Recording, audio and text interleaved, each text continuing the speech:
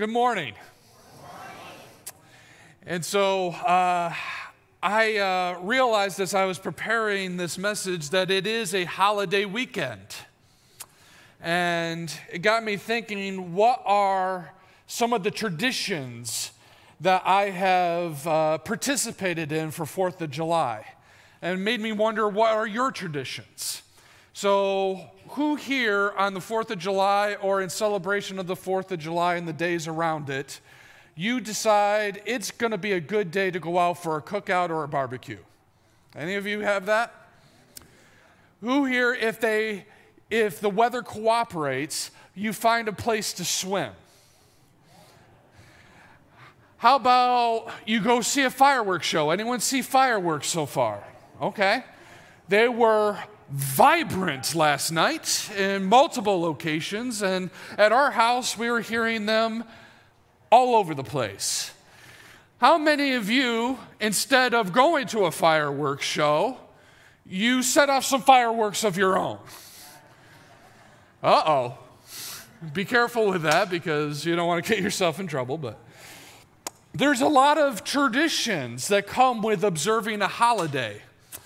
And when it comes to the 4th of July, I kind of wonder, what is the real meaning behind the 4th of July? It has an official title, doesn't it? One that isn't used as often, I find. It's called Independence Day.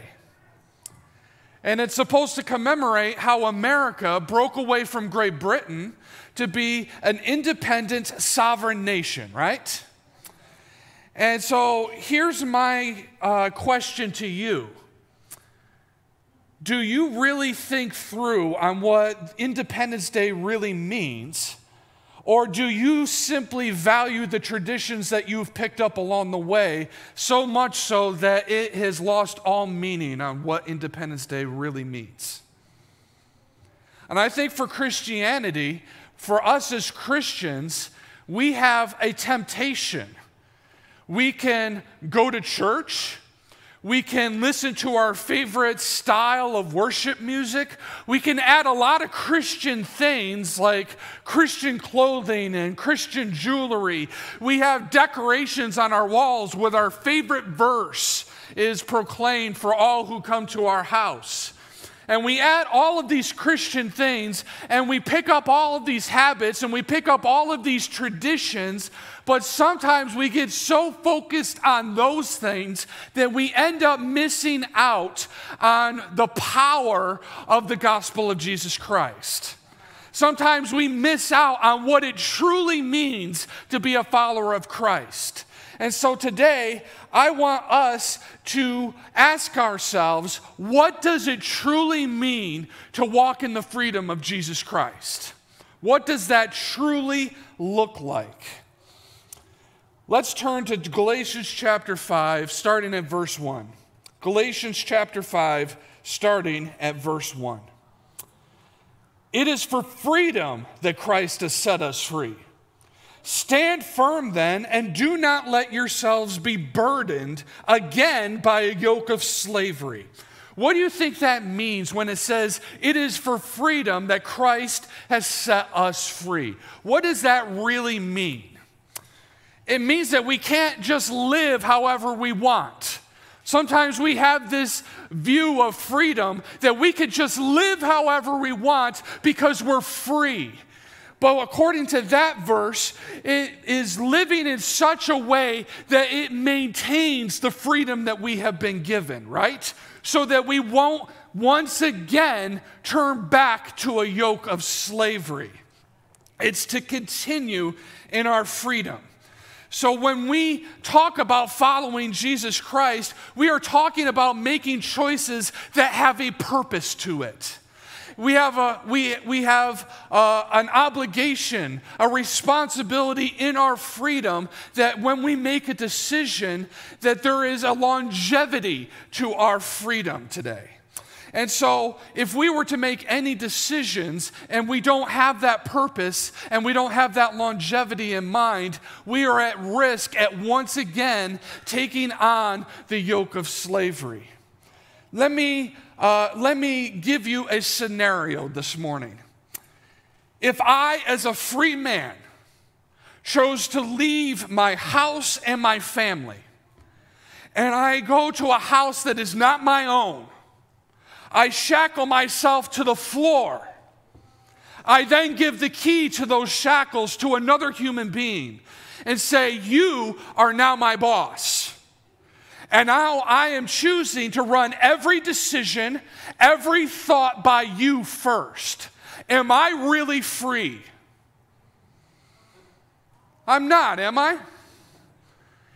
You see, I freely made that decision, but because I did not choose to consider the freedom that I have been given, I simply chose slavery in that situation.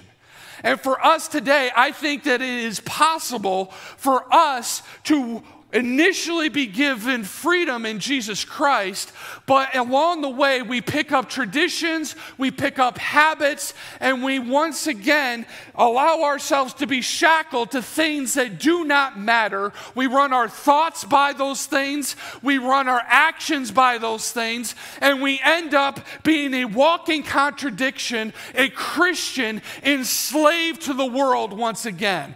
And I'm here to encourage you today that you do not have to continue to walk in slavery. There is freedom in Jesus Christ. Christ has called you to walk in that freedom. And so for you today, you might be feeling discouraged. You might be feeling defeated. But today, we have freedom in Christ. We are free. We get to serve Jesus Christ. We get to serve one another. We get to speak to our Lord and Savior on a daily basis. And so, church, if you are here and you're feeling discouraged today, if you're feeling like you are living a life of drudgery, if you're feeling like you are living a life where you are having a hard time taking one step in front of another, be encouraged today that Christ is calling you to walk in his freedom today. So let's explore a little bit further on what that means. Let's turn to Galatians chapter 4. We're going to be taking a look at a variety of passages in chapter 4, but we're going to start at verse 8. Galatians chapter 4, starting at verse 8. Formerly, when you did not know God, you were slaves to those by nature are not God's. But now that you know God, or rather are known by God, how is it that you are turning back to those weak and miserable forces? Do you wish to be enslaved by them all over again? You are observing special days and months and seasons and years. I fear for you that somehow I have wasted my efforts on you. My first point in my message this morning is that God calls us forward, not backward. God calls us forward, not backward. It seems that Paul is a little exasperated here, doesn't it? It seems like he's a little irritated. It's like he cannot comprehend, he cannot believe what he is hearing about the Galatians. It seems like he really cares about them. And when he's writing, you kind of pick up, there's this parental tone that he has with them. And that caused me to ask a question. Why does Paul seem to feel like he has this parental tone with the Galatians? How did they meet? So if you look at Acts chapter 14, we see that Paul and Barnabas were taking trips to other places throughout the Roman Empire to preach the good news of Jesus Christ. And in Acts chapter 14, it says that they traveled to various different cities in the region, and because of the preaching of Paul and Barnabas, and because of the signs and wonders that followed Paul and Barnabas, the Galatians had a response. They were so impressed that they started to worship Paul and Barnabas as if they were one of the gods that they worshiped. In fact, they called them Zeus and Hermes. And Paul and Barnabas had kind of an extreme reaction. What did they do? They tore their clothes in distress, which apparently is a sign of distress at that time. Now, I don't know about you, but I have never been so distressed that I decided I have to tear my clothes off. Aren't you glad that that's not how we show distress today?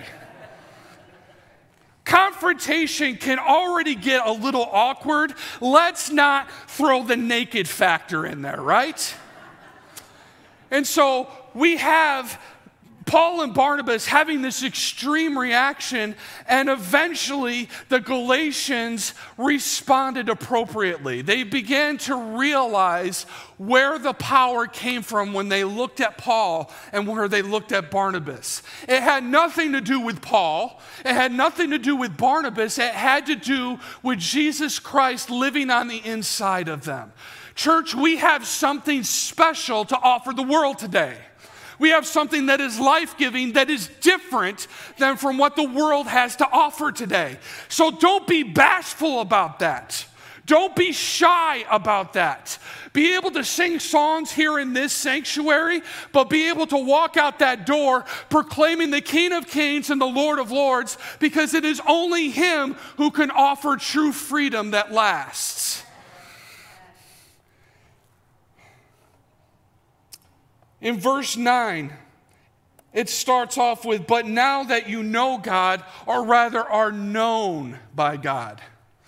The knowledge that this verse is talking about is more than just head knowledge. It means knowing up here, but it also means knowing here. It is not just some empty, dry, scholarly knowledge. It is a personal knowledge. It is a relational knowledge. It is a freeing knowledge. And so we have this great hope and promise that we are not here in this church to just learn something for the sake of learning it. We come to have relationship with one another, but we're here to worship as a group Jesus Christ. That is the knowledge that we have. That is the hope that we have. That is what Paul was encouraging the Galatians to do, was to continue to pursue Jesus Christ in this freeing relational way. Notice that Paul didn't accuse them of outright idolatry.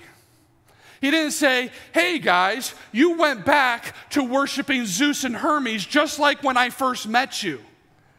Instead, he said that you have fallen prey to the principles of this world. You have fallen prey to the value system of this world. And that value system can only lead to slavery. And you have been called out of slavery and embracing the principles of God's kingdom, not the kingdoms of here of this earth. Church, there's a reason why God called us from the principles of this world. There is a reason why He called us to not trust in ourselves and our own ideas and philosophies and ideologies. Because if we were able to be saved by such things, then Jesus Christ never would have had to come. We are called to serve Jesus Christ and respond to Him. The question is, are we walking in that freedom, or are we latching on to other things in the name of God as well? An example of how this value system only enslaves can only be found when you watch the news. And some of the things that are being lifted up and some of the rules and regulations that have been passed that our schools now have to obey. Church, we have become so enslaved to, this society has become so enslaved to ideology that we don't even know how a bathroom or a locker room is supposed to work anymore. No, I do not say that in a prideful manner. There's been plenty of times where I have been confused and I have no idea what's going on. I grew up in the church and I went to Bible school, and every single step of the way I knew that God was calling me to preach the gospel, but I continued to fight it and run away from it every single step of the way. I knew Scripture. I was able to recite Scripture. But there were moments in my life that I knew Scripture, but I did not have the freedom of Jesus Christ. I was walking around lost, not knowing where to go. I had no idea what it meant to be a follower of Christ. So, church, today, please hear me. The world around us is confused and is following sin because they have no idea who Jesus is. And when you embrace one sin, it rarely stays there. You become so enslaved to that sin that it becomes easy for you to rationalize, if this is okay, then this next thing is okay. And then this next thing is okay. And you continue to walk in confusion. So today, let's not have this prideful attitude as if we are so much better than anyone else in this world, because we needed to be saved too. We were lost, but yet Jesus Christ came near to us and set us free. And so if he could set us free, he could set anybody free. So let's commit ourselves to lifting up the name of Jesus Christ, because he is the only one who can truly liberate someone's heart, someone's mind, and someone's soul today. Let's lift up Jesus Christ.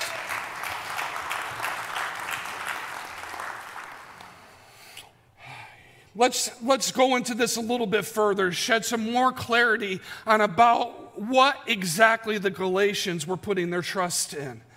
In verse 10, it says, you are observing special days, months, and seasons, and years. This could get a little awkward.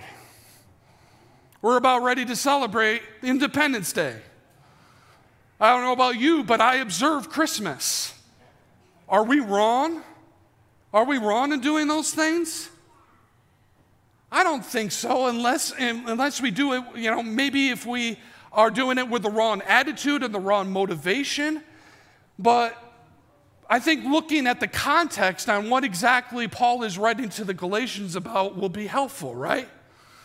And so Paul is writing to them because there is a group called the Judaizers. This was a group that was lifting up Christ. They were preaching Christ, but they were also preaching something else. They had picked up traditions along the way that had to do with Old Testament ceremonies, Old Testament laws, Old Testament traditions. And they said that you had to observe these things. You had to do them in order for you to please God, in order for God to be happy with you. Now let's think about the absurdity of that. Because if Old Testament laws and Old Testament regulations and Old Testament traditions could truly free you, then why did Jesus need to come? That doesn't make any sense, does it? And so we have a group that is saying Jesus is important, but in order for you to please God, you also have to do these things. They stuck something else and connected it with Christ, elevating it to the same level of Christ. And I find that there are times where we as a church might do that from time to time. We as Christians might do that from time to time, where we go around and we say we worship Christ, we say that Christ is important, but instead of resting in Jesus Christ and what he is able to do, we find ourselves looking around for things to do, things to participate in, things to grab a hold of. And we lift all of them up to the point where we say to a particular group of people, you are participating in this particular act, and you know what? That's not real worship. You're not singing real songs to God. You are not. You are so focused on styles and ministries that you have to participate in. And if you don't participate in the way that you would, you have a tendency to point your finger and say, God can't be pleased with that. There might be some aspects of things where you, with pride, say, in my day, we had paper Bibles. As if God's word is somehow restricted to paper or digital means. Maybe you don't have these particular traditions and habits and desires that are inherently religious. Maybe you hold on to other things and lift them up. Things like, if you're a Christian, you can only vote one way. Got a little quiet in here. You see, I am so thankful that my salvation does not hinge on whether or not these outside factors are a part of it. I am so thankful that I didn't have to continue to try to earn my salvation, but I could simply rely on the invitation that Jesus Christ offers, who says, you are stuck in your sin, but I have lifted you out of the pit, out of the muck and the mire, and I've set your feet upon a rock, giving you a firm place to stand, establishing your footsteps. And now I have a new song to sing, a song of praise to our God. I am thankful that I did not have to do anything in order to get out of that pit. And you know what? I tried. I tried hard to get out of that pit, but it was only because of Jesus Christ who lifted me out of it and set me free once and for all. Today, church, you can walk in that freedom. When we were without Christ, we relied on our actions. We relied on our thoughts. We looked at the horizontal first. Let me challenge you today. Look up. That's where our help comes from. That's where we find Christ. He's calling us forward towards the upward call of God. Let's stop looking back and trying to earn things, trying to add things, trying to please God with our own means. Let's simply rely on the fact that God has already made it possible for us to be in His presence. We just simply have to accept His invitation to do so. We need to seek after Him the way He sought after us. That brings me to my second point. God calls us to be with Him, not to join a cause. God calls us to be with Him, not to join a cause. Let's look at Galatians chapter 4 again, but this time starting at verse 17. Galatians chapter 4, starting at verse 17. Those people are zealous to win you over, but for no good. What they want is to alienate you from us so that you may have zeal for them. It is fine to be zealous, provided the purpose is good, and to be so always, not just when I am with you.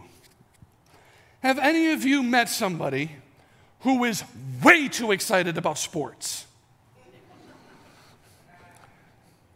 They start jumping up and down. They scream. There's a goal, they're like, yes, I scored. They even yell at the screen as if the players can hear them. They even yell as if the coach can hear them. Why would you make that call? Are you stupid? They yell at the refs, those terrible zebras. And if you attack their team, it's tantamount to you attacking them personally. That's my team.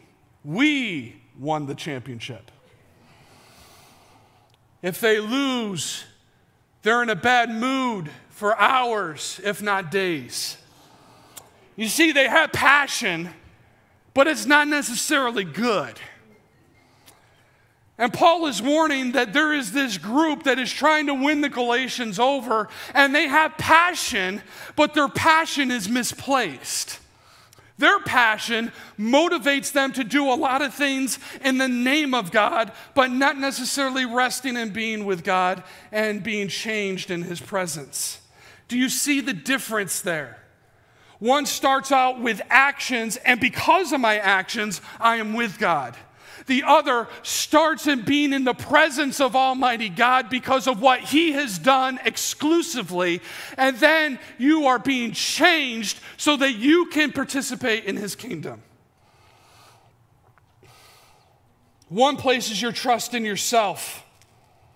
One puts your trust in Jesus Christ. We see this principle in the story of Mary and Martha. They both knew Jesus. They both cared about Jesus. Martha was passionate, she was committed, and she did a lot of things for Christ.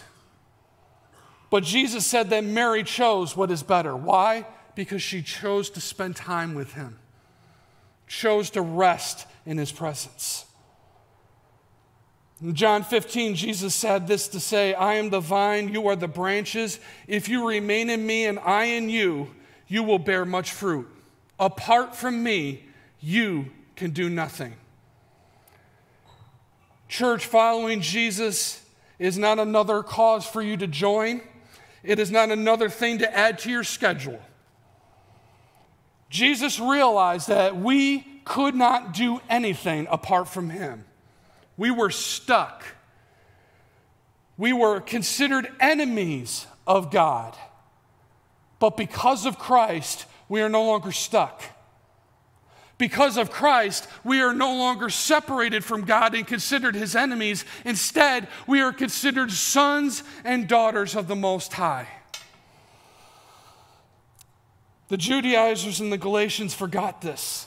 They thought that you had to be like Martha when Christ was calling them to be like Mary. So here's my challenge. Where do your efforts lie? Do you find yourself so busy with the things to do that you end up being distracted by not resting in the presence of Almighty God? There are a lot of things to be passionate about, a lot of ministries to participate in. Here's why this truth is freeing. When Christ calls us, he then empowers us with his Holy Spirit. And not only does he empower us with his Holy Spirit, he begins to speak to us and direct us into what ministries we should participate in. And that means we are free to not look at all of the ministries and think, I have to participate in all of them. It means that I don't have to do everything. I can just simply rest that because of Christ, I can be in his presence and that he's going to call me exactly to the thing for me to participate in. And then I can rely on the body of Christ to do all of the other stuff that I am unable to do. So today we can walk without guilt. We can walk with freedom. We can walk with joy. Why? Because we are not reliant on ourselves. We're not reliant on our own petty agendas. We can simply trust that Christ has made it possible for us to rest in his presence, and he is calling us to participate in his kingdom and nothing more. Church, today, God calls us his children, not his slaves. He calls us his children. In Galatians 4:21-31, it tells the story of Abraham having two sons. One son was born of Hagar. One son was born of his wife Sarah. One child represents the slavery that exists because Abraham felt that he needed to work his way to accomplish God's promises. One represents the freedom because it was finally Abraham and Sarah relying on God's promise to do what he said he was going to do. Church, today, we do not have to be in a place of wondering how God is going to fulfill his promises to us. In fact, he's already done so. He's already moved the obstacles out of the way. We don't have to sit there and wonder, how in the world are you going to do this, God? We could simply rely that the God of the universe, who had the power to speak things into existence, who went through the trouble of coming as a man, living a life that we couldn't live, dying on the cross for our sins, and being raised on the third day so that we can have new life and a new identity. We could trust in that God to deliver us.